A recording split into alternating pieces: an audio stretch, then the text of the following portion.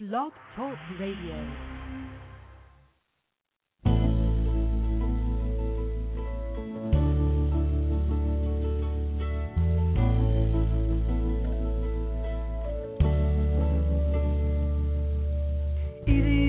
Something to give, either you have something to say, either you have someone to love, or why are we here?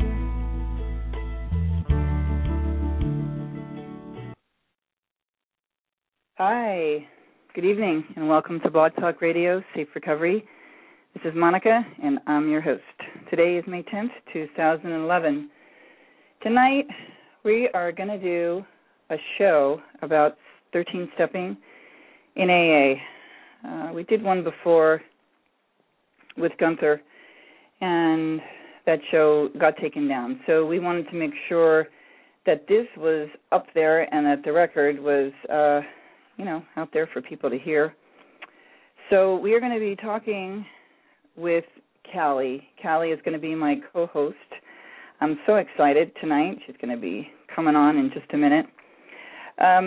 This radio show started as Stop13step in AA. I expanded it to Safe Recovery so that we could talk about many more things, which we've been doing. And it was originally created to just raise awareness and give people a voice, to stop sexual harassment, really. That's really what this is about. 13-stepping is just a euphemism for what sexual harassment is. And we'll talk a little bit about financial scams, too. And if anyone wants to talk about sponsorship, power tripping, abuse, be my guest. I'm going to first start out with the call-in number is 818-475-9211. 818-475-9211. So I am going to bring in, let's see, here we go. Hi, Callie. Is that you? Yes, I'm here. Hi, Monica. Hey, welcome. You're on the air. Thank you. Very happy to be here. Yeah, I'm really glad to have you because you were one of the main catalysts for, me to have gotten so involved, as you know, right? Yeah.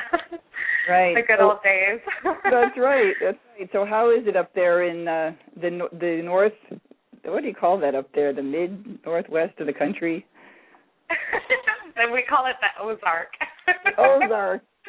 Is it snowing? No, it's not snowing today, but we had a 4-day-long blizzard last weekend, and it's May. So. Wow.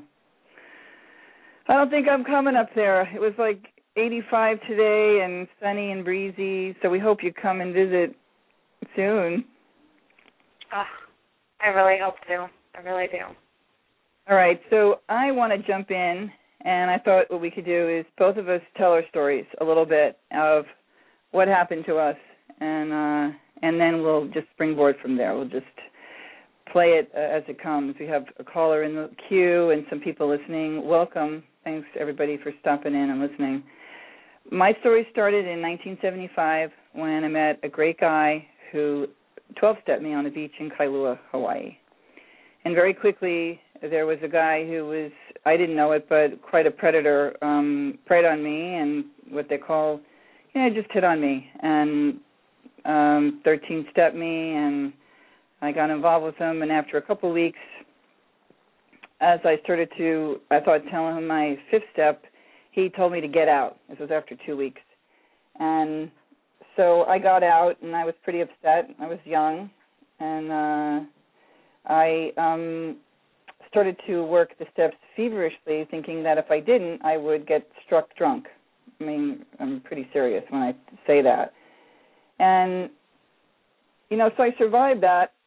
And then about 10 months of sobriety, my sister was living with, I would say, 2 middle-aged guys, and I was coming back from New York. She said I could rent a room, and so I was going to turn 19. She was probably just 21. And these 2 middle-aged guys wanted to have sex with me and my sister. And when, I refused to do it, a second time, they told me I needed to leave because my little kitten was bugging them too much. So anyway, they told me to get out, and I did get out. And the more that I work on this stuff and look back, I almost see that my life, I was saying this to my husband the other day, that my life actually started to get worse, did not get better. And it continually spiraled down until I was about 3 years sober. And I think I stayed sober because I'm strong and I wanted to stay sober. And then I met Mary, who became my sponsor, who had heard what was going on there, and she sort of came over to the Windward side and asked me if, she could sponsor me. And she really, really helped me a great deal. So that's sort of the crux of my beginnings. And then I went on to think that things got better when I met you, Callie. So how about you tell the listeners and me your story, what happened? Well, I was also really young when I was introduced to Alcoholics Anonymous, and, it speaks about, in the big book, it talks about how sometimes women fall a little bit harder, a little bit faster, and that was definitely my story. I was introduced to Alcoholics Anonymous by a great guy, a really great guy. He took me out on a date, and after the first date, he said, "I know where you need to go. Why don't you come to this meeting with me?" And thus began my journey in Alcoholics Anonymous. And very grateful for the 12-step base, and very grateful for the tools that I learned. But there are lots of things in Alcoholics Anonymous that held me back. And number one would be the idea that that I can't do it without them. Mm-hmm. That I have to support. I have to be, just as Monica mentioned. She mentioned about not really feeling. She was afraid that she was going to be struck drunk if she didn't do what she was told, and I definitely felt like I was going to be struck drunk if I didn't do what I was told. And the other thing that I was told repeatedly was that my best thinking had gotten me here. And what ended up happening because of that phrase, that my best thinking had gotten me in this position, I did the opposite of everything my intuition told me. Wow. So everything that my gut was saying, screaming, get away, do something different, try something else out, I did the opposite of that. So I suppressed everything my intuition told me. And as a result of that, I was an alcoholic, or I was going to meetings for a matter of weeks when a 30-year-old gentleman who was over 5 years sober introduced himself to me and quickly moved into my apartment. Now, my gut intuition immediately told me this is wrong. There's something wrong here. This is not right. If he has 5 years sobriety, right, he should be healthier than this. And why is he moving into an apartment with somebody who's not even, I wasn't even a couple of weeks sober, and I was brand new at this experience. And that idea, that pounding into my head, meeting after meeting, that my best thinking had got me here, caused me to do the opposite of what my intuition had told me. And as a result of this man ended up living off of me, taking my money, telling me that I was a terrible person, that the things that I had done in my past I hadn't atoned for yet, and that I was disgusting, and that and every time I would say, well, isn't it kind of weird that you don't have a job? If you're 5 years sober, shouldn't you, isn't that part of the requirement that we start paying back people? Things like that. And I would bring this stuff up, kind of like with my fingers across my mouth thinking, dare I even say anything? Do I dare even step? I don't want to harm anybody, because that's the other saying is, don't harm, just the tone, and I'm terrified. I'm terrified by all these things that I hear, that if I do the opposite, that I'm going to get drunk. If I stand up for myself, I'm going to get drunk. If I do what my gut intuition tells me, I'm going to get drunk. And I was terrified, and as a result of that, I stayed in this relationship for over a year. over a year, I let this man verbally and mentally abuse me while stealing money from me, and I did it because I was afraid. I did it because I was scared that if I didn't do it, I would get drunk because my best thinking had got me there, and by the grace of God, because I believe in an amazing God, and I mean, not to put down anybody's beliefs, but this is just my personal belief, and I believe that, I met massive attack for a reason, so that I could come to her crying, and I did. I opened up, I bawled in a meeting about how I felt in my gut that this was wrong, but I was terrified to change it because I didn't know if I was going to get drunk. If I did, right? And yeah, I'm sorry. Go ahead. Yeah. You were how many days sober when I met you in that meeting when you were crying? I was 30 something. Yeah, it was about 30-something days when I was in there crying, and he stayed, and I stayed in that for a long time. So what happened was then, Callie was crying. I sat there and I thought, this can't be possible. Like 30 years have passed. This sounds like my story in some ways. I was a little younger. I was 18. You were 23 then, or 22? No, I was 21. 21 or 22. Yeah. Okay, so you're 22. But there was so many similarities, and the words you were using, and you were saying things already like what your part was in it, and I was like, and how long was this guy sober? Oh yeah, right. Yeah, it was always the what's my part in this? Well, I'm the one who's allowing it, but you were the only one who said anything different. You were the only one who came up to me, well, Pam came up, but who came up and said like, no, this is wrong. The way that you're thinking is wrong. But everybody else seemed to go along with this theology, so I was scared. Right. And so I went up to you and told you that, my 2 cents, which was what had happened to me and what he was doing was wrong. And then I told you that if you wanted, I would come with you, and I would even bring my big, strong, big husband with me, and we wouldn't even say anything. We would just be there to sort of back you up, and you could tell him, listen, buddy, right? You got to get out. Yep.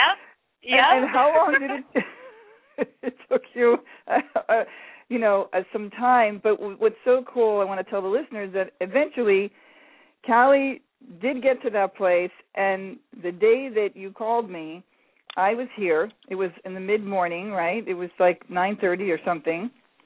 And and Kevin was home. He's not always, he works but he works odd hours and, comes and goes. But he was here. And Callie called me crying and told me what?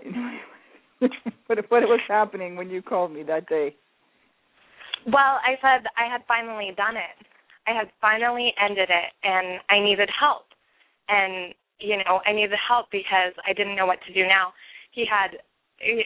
Inadvertently, I had come home and found somebody else in my apartment that I was paying for him to stay home at all day long. And he had brought in another woman over to my apartment. And so I then was given the courage, to say, okay, get out, this is enough is enough. And, I called you and Kevin, and you jumped to my rescue and stayed with me as I cried because I was so terrified that, this big life-changing event would get me drunk. And so the saga began. So we went over there, and you had put a bunch of the stuff, right, in some big black bags and had thrown them out. But the guy actually, Kevin and I were sitting at a little studio in, West L.A., and we're sitting on her bed, and the door goes plunk, plunk, plunk, and she opens the door, and there's this guy who he's just her, and he looked in this tiny little studio, and who's sitting there but me and Kevin? And Callie just let him have it and slammed the door. It was really awesome. It was really awesome. And our friendship began, from that point on. Well, you know what? I think it really began then.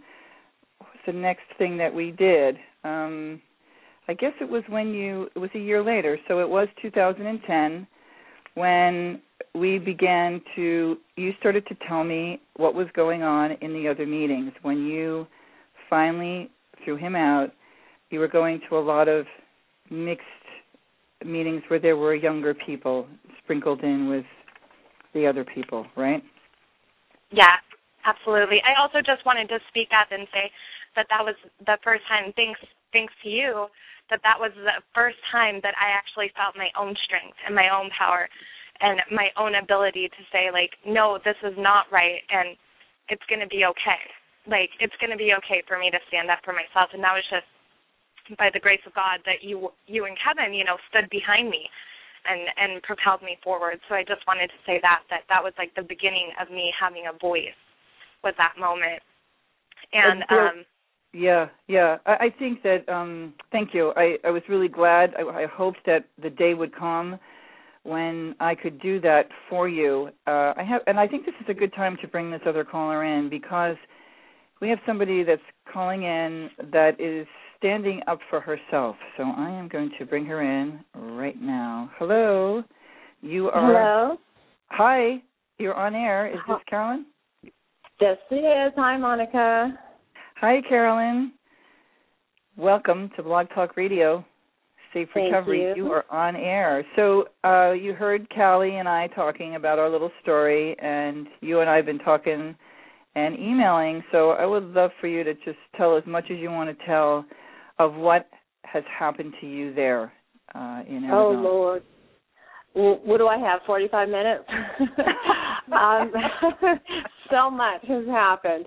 First of all, Callie, back to what you said about him having 5 years, he should have been so much farther. I learned early on that the number of years of sobriety that you do have does not equate to quality sobriety. And so I'd like the listeners to know that. Just because they have 20 years of sobriety doesn't mean that they live a quality moral life, and that they live the way that they should and treat the people the way that they should.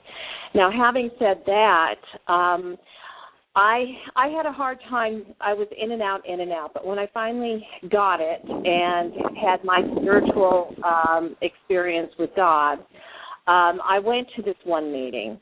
And the reason I bring up what Callie talked about is I was befriended immediately by so many guys. One just came right up to me in the middle of the meeting. It was usually about 15 people, and kissed me right on the lips. And I was in shock. And I said, "And your name is?" Mm-hmm. And he told me. Goodness. I know. And he had been sober 9 years. Mm-hmm. And he is he's a radiologist. He's a doctor, for heaven's sakes. Wow. But that doesn't mean squat. You know, mm-hmm. the number of years, his education, that doesn't mean anything. We did have a relationship for a short time. He forgot he was married and had 3 kids. And then there was another guy in there who I would walk to this meeting. It was about a half mile, so it was part of my exercise. And it was a 7 o'clock in the morning meeting, so it was beautiful here in Arizona. I'm from Arizona. And so this one guy would walk his bike while he was walking me. Mm-hmm. And then after a little bit, he attacked me, held me down. He licked and kissed me. Wow. And oh, my gosh. I know. When I got loose, I nailed him. I mean, I hit him as hard as I could, mm-hmm. and I told him that he crossed the line. We are no longer friends. Don't ever do that again, and do not ever talk to me. Mm-hmm. And I immediately called my sponsor, who said, "Oh, that's not against the law. Don't worry." Wow. And mind you, my sponsor is married to an attorney. Wow. Thought, oh my goodness! On earth can you tell me that this is against the law? I said, when someone has to hold you down to kiss and lick, That is not right. That is against the law. And so I went to other people. I was told to play nicely in the sandbox. I was told, he just likes you a lot. I was told to leave it be by my sponsor. I'm not going to talk about this anymore. And then finally that doctor guy took me from the meeting to a coffee place and threatened me. If you ever talk about this anymore, you're going to be on the outside looking in. And that was within the first 7 months of my sobriety. Oh, and I thought, wow. My God. I know. It was unbelievable. And then I had complications. I got breast cancer during that time. That guy tried to jump me again. Because nothing was done about it, so he thought he could get away with it again. This time, I don't know if I should say this, but there were 2 hits. I hit him, and he hit the ground. And but, I'll fast forward with this instance. Because nothing was done to him, about 6 months ago, he did it to another girl. And she was a newcomer. And she stopped coming to this other meeting that I had been going to. Are you still in touch with that girl? Oh, I'm sorry. Are you still in touch with the girl who left that he did that to? No, what happened is a friend of hers called in and reported it and wanted me to give a testimony. Mm-hmm. And she would give me a call in a couple of days, and she got frightened and just backed out and never did, and she has never returned. And so that why first this has meeting, gone unchecked for 75 years. I'm sorry? I said that's the perfect, that in and of itself, that in a nutshell is why this has been happening for 75 years. I know. It's ridiculous. It's ridiculous. Yeah, it's right. It actually, go ahead. Okay, so they made it very uncomfortable for me. The guy that attacked me was still going to that meeting, and I was going through the breast cancer treatments and all that stuff, and I was still walking to the meeting. I'm stubborn. I'm not going to give up my walks, and I would have the treatments afterwards. So, and then I deal with it for the rest of the day. Anyway, he would take jabs at me during the meeting, which was not right.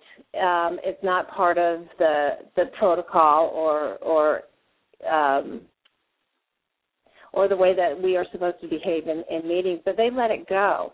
Well, and what were some of the things? Carolyn, give us an example. He would say, okay, well, he would never be on topic. Say the topic is serenity. No, that's not good. Say the topic is helping others. And it would come to him, and he would say, I have resentments. I love resentments. I relish in resentments. And then he looked straight at me, and he said, I even have some for people in here. Guy hit me in the shoulder, and he said, he's looking straight at you when he said that.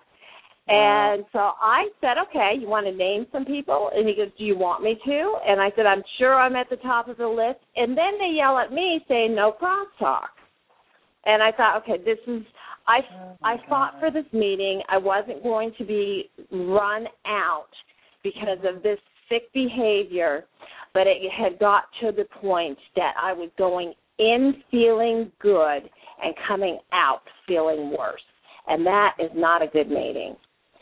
So I changed over to this other place, which was a lot larger. So I went from 15 to about 200, which I thought I was going to be safer, but it just increased the percentage of predators.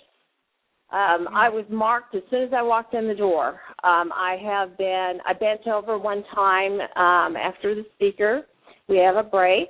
Bent over into my purse, and a guy slips his arm around my waist and up towards my chest, and if I didn't grab him, he would have got me.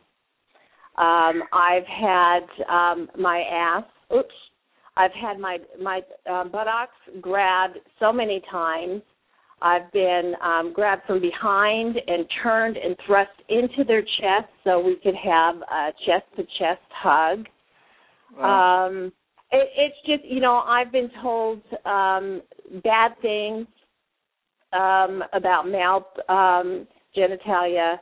I have been texted for sex. You name it, it has been done, and every single one of these instances is against the law. I have every one from sexual harassment, there's sexual fondling, sexual battery, sexual assault, sexual texting, which is called sexting, and there's also sexual advances that are against the law. So it is amazing. I have gone for help, and what they did is they set up some people in the room to watch over me. Well, these predators are watching other people, and they know when the right time to move is, and one of their favorites and most disgusting one is they pretend, because there's so many people in the room, that there's hardly any room, and they grab you around the hips and they rub their front part against your derriere to squeeze by. This is like, you have such a case. I have to say, we started this. I'm going to give you more time if you need more time, but to just say that Callie and I were talking about, it started with 13-stepping, which is something that happened outside of a meeting.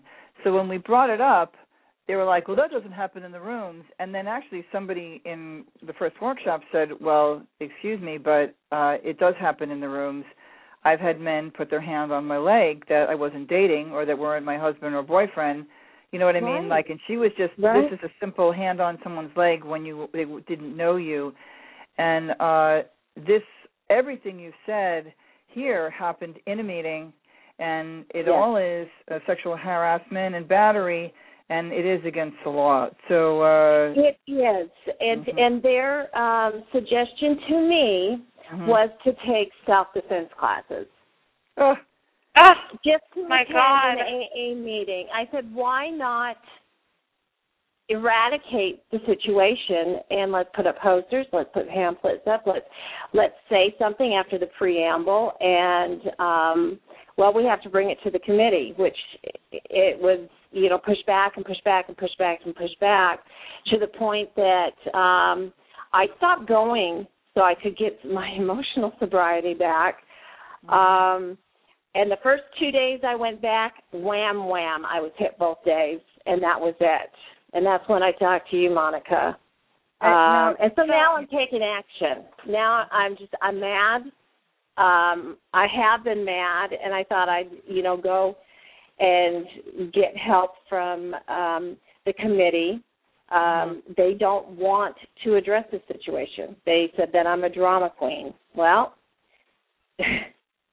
I'm not, but they're going to see one, I think.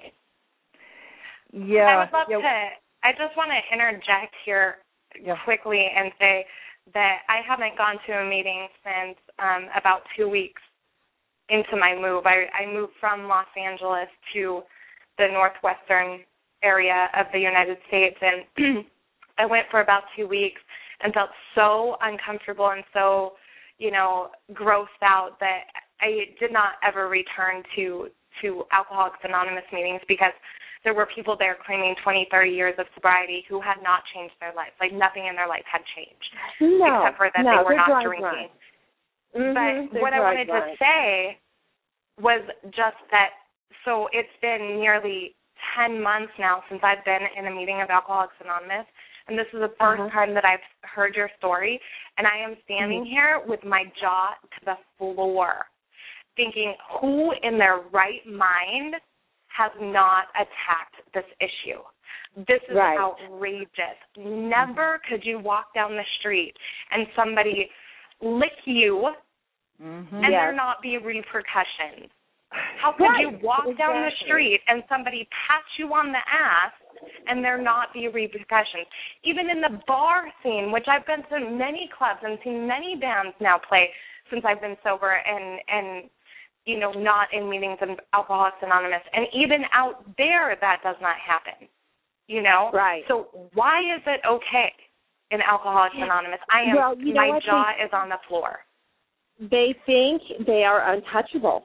I have gone to AA headquarters, which I was told to go to GSO. GSO says AA headquarters does not exist. So I offered them their telephone number to help them out.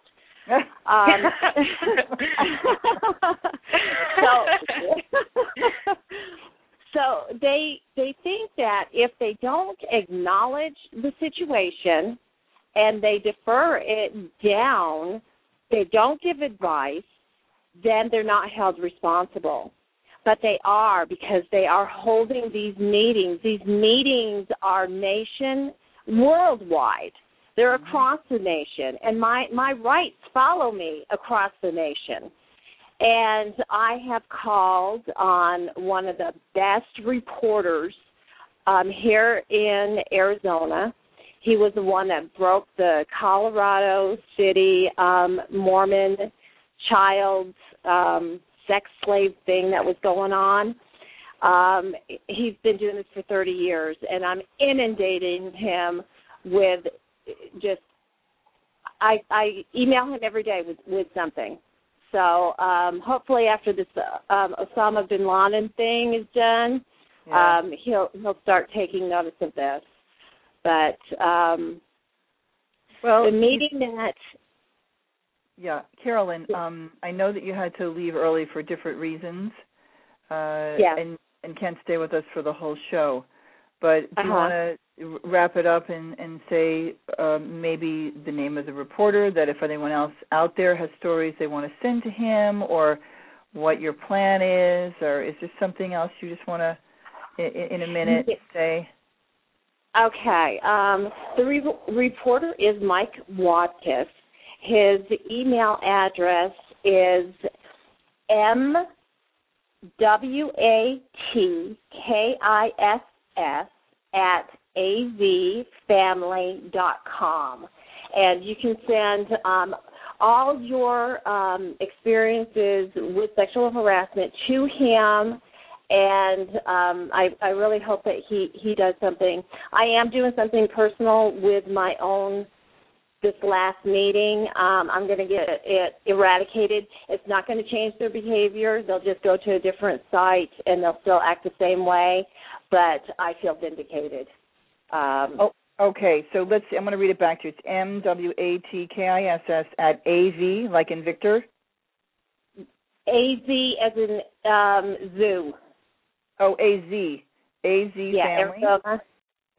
Arizona. Okay, azfamily.com. Carolyn, I want to thank you so much for coming on, and we're going to have a part 2, and I'll ask you back. How about that? Okay, thank you so much.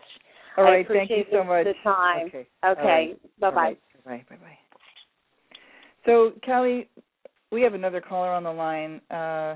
Yeah, I agree with you. Like, my jaw, when she first started emailing me, my jaw was dropping, and but I think that it's going to take somebody who's being harassed in the rooms to really bring around the change that, we need. I have someone, let me see. Caller, you are on air. Welcome. Yes. Hello? Hi, Kevin. Yes. Hey, Monica, how you doing? Good. Welcome. Welcome to the show. Thank you. I caught about the last 10 minutes or so of the young lady that was speaking, and I think I heard Callie. Yeah. Yeah, I'm here. Hi, how are you? Very good to hear you. Hey, Callie, great to hear you. I mean, it's really good to hear you, Monica. I got to say again, I'm so proud of you for what you're doing by making a stand and just verbalizing, the feelings of these people who have went through this. I just can't believe what I just heard this last couple minutes. I really can't believe it, Yeah. and it just blows me away. And we've discussed this before. If somebody pinches you on the ass and you don't know them out in the street, it's illegal. If they do it inside the rooms, it's illegal. And I don't know why. I don't know why either that people feel safe inside these rooms, whether they think it's okay for them to go out and do these things. Why? Because there are other criminals in there and it's okay? I mean, it doesn't make sense. No. So, I mean, you discussed earlier how someone has already tried to slit someone's throat just quite recently. You know how I've met a friend who was literally cut to pieces by meeting a couple of people in the rooms. And so it's like, what is it going to take? I mean, you go out in the street, if someone is hit on the corner of an intersection, whether more 1 or 2 or 3 times, they either put a stoplight there or the stop sign, they do something. You see what I'm saying? But unfortunately in the rooms we have seen no action dealing with the subject. It's just horrible. It is horrible. So what I do personally is that I get up at the end of the meeting and mention your program, how you're writing this grassroots program, dealing with predators, both financial and sexual, in the rooms, and just to let them know, and I let people, just basically try to help them be aware of what's going on, that we're not ignoring that pink elephant. And I think, and I don't care what meeting I go to, if I need to make that announcement, that's what I will make, because just to plant that seed that this has to stop, that it's not allowed, So I'm just infuriated over what I just heard. I'm infuriated. She needs the support. I think that, like there was another woman here that had gone into the Marina Center where it happened to her, and she was completely unsupported and went out. But what this woman is telling us is completely outrageous and continued. And I know for a fact that she called the police, and the police did not help her. They actually told her, from what she told me, that she needed someone to see it happen or get a picture of it. And I said, well, fine, then get somebody walking behind you with the camera, get your phone out. But you're right, Kevin. I mean, this stuff is really getting big. And what happened to Tracy White? What happened where the man up in Michigan got his throat slit in a meeting. I remember. It's just escalating. And when people say, "Oh, this happens everywhere," no, it doesn't happen everywhere. It's never happened to me in the supermarket. Has it ever happened to you in the supermarket, Kelly? No, never. None of this stuff. Right. It's unheard of. And just that alone. I mean, for those who are listening who have no idea about what happened with Tracy White, literally end of November, beginning of December last year, 2010, went out a 12-step call at 3 o'clock in the morning, helped a couple who we met in the rooms. And he's helped out before, and they called saying they needed help, they needed a ride, or needed money. He went to help them. They cut him. They surprised him, stabbed him in the neck. The robbery went wrong. This was a very big, strong guy. I knew him personally. He was a friend. What was Tracy? 6'5", maybe. Very powerful martial artist. This young couple stabbed him, cut my friend into pieces, literally into pieces. The housemaid or whatever, the housekeeping came, found him in pieces under the bed in a knapsack. I didn't want to go there at the moment, but this is the kind of people we meet in these rooms. This is the kind of people we meet, and we have no idea who we're sitting next to sometimes. Now, there's some wonderful things. I'm grateful for what for becoming sober from the rooms. I'm really happy for my life today. However, these issues still exist, and they need to be addressed. These people need to be aware of what's going on, and it has to stop. It really has to stop. Yeah, I agree. I think that there has to be a national coalition. They are custodians. The General Service Office exists. It's a big office on Riverside Drive where $12 million a year flow through the coffers there. $6 million come in with them selling books to the prison system and to Hazleton and to rehabs, and the other $6 million comes in dollars and quarters from around. It's a business. It's a business. It's a big business. So they have a responsibility to get the word out. We have another caller here. They have their hand up wanting to come in. Would you like to stay on, Kevin, and talk with us more? No, I'm good. I wanted to thank you so much again. And Kelly, great to hear your voice. Thank you so much, Kevin. Thank you. Yes, your voice too, Kat. Thank you. And Monica, Please keep it up. You're unbelievable what you're doing, and this is something that just needs to be spread worldwide. Honestly. All right. Thank you, Kevin. Thank you so much, You're and welcome. good night. Thank you. So let's see. We have the next caller here. Hi, caller. You're on air. Hello? Hi. Monica, this is Keeper. Hi, Keeper. How are you? Blown away by your show once again. I can't tell you how empowering it is for me to hear more people bringing their voice to the table and saying this has got to stop. Mm-hmm. And, really, if I could bend some judges' ears, because therein lies a big key right there. They keep sending known criminals into the rooms that have no intention of recovery to start with. And they're sitting next to us, and we don't know no different. But, some of the things that I did with my son's case that really helped me, because, my son's sponsor, after he murdered him, but before everything, came out in the air, and we knew for certain that it was him. There was 4 years in there where this man came and sat across the table. He hunted me down to find out what meeting I was going to because I changed my meetings. And he would come and sit, and I still had no support in the room. Wow. People believed the same thing I did, but yet they wouldn't stand up for me because, we're in the rooms. No, because like Callie keeps bringing up, if this happened in the grocery store, you'd be calling the law. Why aren't you calling the law in the rooms? And that's my question that I ask all the time. You know, so Callie doesn't know your story. Callie doesn't know my story. Right. My son. On. Yeah, go ahead. Tell her what you feel like telling tonight. I've got 23 years, Callie. I don't attend AA meetings near as regularly as I used to because of my own story. My son came into the rooms and he was eventually, his sponsor took sexual liberties with him while he was a teenager. And in the end, they stole a piece of property that had been left to him, and they murdered him over the $700,000 note they took against that property. So he was murdered by his sponsor. And so it's been a long haul of me having to sit alone. And you have no idea what a blessing it is to hear other people standing up and saying, you know what, all this crazy stuff that we would call the law on if we were at the beach, if we were at the coffee shop, if we were at the grocery store, has got to stop in these rooms. That's right. And it does. You know, I came in and Monica came in when, you know, there were still some old-timers that would pull you to the side and say this is unacceptable behavior, and you'd be chastised and you were let known. You know, and that's why a lot of the groups have gone to closed meetings. Yeah. You know, if you can't say if you get a piece of paper, you can't be in there, and, you have to really identify as being an alcoholic or you can't be in there. But one of the things that really helped me through this time, besides, I jumped into the sister rooms of NA when I really needed to face-to-face, was that I got online and started doing online meetings. So if anybody's out there and they feel that they still need the support and they still need the meeting room, online is a good venue where you don't have to deal with as much of these kinds of issues. That's right. That's just right. I have found a lot of suggestion.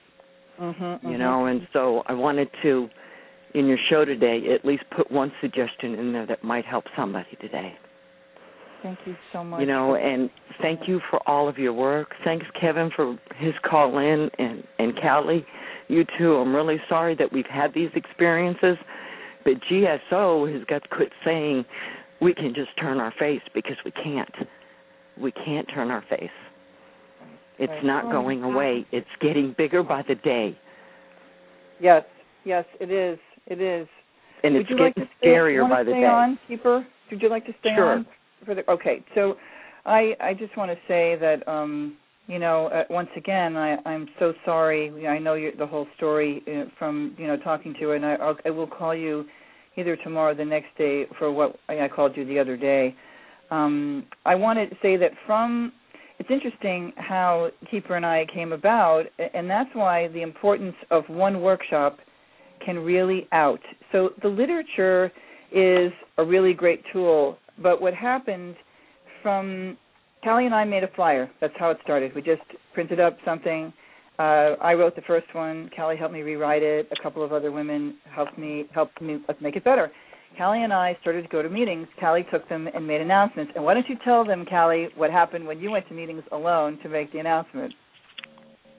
That we were going to have a workshop. I was chastised. I was absolutely chastised. I was approached by men after the meeting, before the meeting, at the break of the meeting, all telling me the same thing, that what I was doing was wrong, that I was scaring away all the women, that I was disrupting the meeting, that because of what I was doing, people didn't feel safe. Because of what I was doing, bringing awareness to the meeting. The irony, right? Because of what I was doing, I made people feel unsafe in the rooms, and it got to the point, honestly, where I became terrified to go to my meetings without somebody else who was bigger than me and stronger than me and would save me if something happened. And so whether that meant that I was only going to meetings with Monica, only going to meetings with Kevin, or only going to meetings with my friend Dan, that's what it came down to in the end. And my last month there, I was a secretary of a meeting. I had been nominated to be a secretary of a meeting, and I had implemented a phrase to be read, after the preamble regarding sexual harassment and safety in the rooms, and just a general awareness of that this is possible. Please don't take rides from people, and because I was the secretary of an open meeting, and it honestly what it came down to was all those creepers started leaving. They started leaving my meetings because our light, the light that Monica and I and Kevin and Dan and, everybody else brought to that meeting pushed them away. But it didn't push them away from Alcoholics Anonymous. They just pushed them away from my meeting, and it was really scary. It was really scary times. Yeah, I mean, I went there to make the announcement, and I came home and I said, you need to come with me. And I said there are violent criminals in there. I can feel it. And at that point, I'd been going to my women's meetings, so I didn't know about that the courts had been sending violent criminals, not just DUIs, because DUIs for the most part are just average, variety person, that is just a cross-section of society. But that I didn't know that they were sending the criminals. So I came home, and he came with me, and he made the announcement, and you could just feel the ripple in the room. And I did have men come up to me and say to me, they'd whisper, though, like, thanks so much. And one guy had the nerve to say, give me your literature, I'll put it here. Tonight's show it's really going by fast, so we are going to do a part 2. So what came of that is we had a workshop, and from the workshop, we had people from Covina, because I was a general service rep, and the word kind of got around. Nobody would let me make announcements, but Callie and I would go to those West Side District meetings anyway, make the announcement roguely, and pass out stuff. And so about 35 people came to a church on a Saturday, April 4th or something like that, in 2010, Callie, right? It was just a year ago. Yep. That all happened, and so much transpired. But what came of that is big group came from West Covina, where there's a 502 club, where there was a man doing a lot like what Carolyn explained, where that he would lean forward when a girl would raise her hand, and he'd say, hey, there's one for you. And it turned out that two girls came forward with sort of, not confessions, what would you say, a testimony of being raped. And they left it with me. And I collected, everybody, we actually just collected stories. People shared at the table. It was very emotional. Old timers with 20, 30, Art had like 35 years, said that the old timers were afraid. They used to take them out back and beat them up, Keeper. They didn't just say come on and don't do that. He said they beat them up in California if they were acting badly. And he said, I'm too old now. I can't do that anymore. I'm 75 and they're 45 and I'm afraid of them. And so they all know that. And so the girls came forward as a result. And the guy got put in jail, and then the girl got scared, and she went into rehab, and then, now he's out and about. But I found you because one of the women who came to the workshop was on Facebook talking, and I saw what you put down there, and I was just, again, I was like, I talk about jaw-dropping, Callie. I was just, I was so, upset about it, and I reached out to Keeper. I reached out to you. And I had to move all the way across the country. I had to wait for my son's case to be what I felt was resolved, which took years. But, when I finally could, I had to, move all the way across the country. Even today, it's been 9 years, and it's difficult to talk about. And it's difficult when I'm approached by another member in the rooms that want to know, how can you stay here once that's been done? And I feel I owe it to my son to stay here and say, as long as I'm in this room, I'm sorry, it's not going on, because I'm not going to keep my mouth shut, and I will call the law in a meeting room. I don't care. If I call the law any other place, I should be calling it there too. And, I've got a daughter that came in the rooms, and she was approached, by a member who didn't know that she was my daughter, and he offered to give her a ride home one night, and she was 17 at the time, and told her she'd either put out or get out. Wow. And she said, you obviously don't know who my mother is, and thank God he did, because he brought her home. But, I had some male friends of mine from the rooms go and have a talk with him, because I was so mad I took a baseball bat to him. That stuff should not be going on. And let's face it, we have younger and younger people coming in our doors, and we need to do something to protect them. Yeah, I actually think they shouldn't be allowed. The more I've been talking to someone, I think there should be an age, and that the fact is that if a pedophile, if a sex offender level, whatever, you probably know better than me, level whatever, that they're not supposed to be 20 feet, within a child, that I don't think that they should be, and for more reasons than one, that your belief systems are not developed. I mean, I was 18, and I think, man, you shouldn't be 21 before going to AA. Like, there's too many things. I think that should be taken care of, more in a therapeutic way, maybe in a counseling setting or something. But right. I agree. I'm afraid to go in the room. Today, if my kids were the same age today, there's no way I'd bring them in the room. No way I'd let them in the room. Mm-hmm. And it breaks my heart that I feel that way, but I do. Yeah, well, I think that it's okay for you to feel that way, that unless, I was talking to my therapist about it, and she said, no, there needs to be rules and protocols written. And if anybody out there doesn't know it, and I questioned it in the beginning, I will let everybody know it, that the facts are that the traditions were written in the 50s, everybody. They were written in the 1950s when Alcoholics Anonymous and all its arrogance in New York, and every delegate and every service person and every board member and every person who gets paid now, they didn't want black people. They didn't want gay people. They didn't want addicts. They didn't want low-level drunks. They wanted people in suits like Bill Wilson. Yep. And yes, they did screen their folks. And they were glad to take the Hollywood folks in. And that's what sponsorship was all about. They had to sponsor you for you to even get in. That's right. They were saying, I'm going to take responsibility for the actions of this person. And that's why they pull you outside the meeting and have words with you. Right. Whatever it was, because it was whatever you did looked upon them. It's not that way anymore. But the rest of it didn't catch up. Those practices aren't being done anymore. Right. And, whether you feel good or bad about it, they're not being done. And, the reality is, though, the problem did not go away. It expanded along with AA. Mm-hmm. It expanded. But now there's no solution in place, and we need to get a solution, and we need to get enough voices to say, look, it is ours. Well, remember when we say we are? Well, we're members, and we're saying this is wrong. And so maybe what we need to do is not talk to GSO, but start at our home groups, saying, look, we need to put our foot down, at least at this group. At least at this group. What's that, Callie? Oh, I said, yeah, we did that too. And what happened was that Monica and I were eventually ostracized. I know.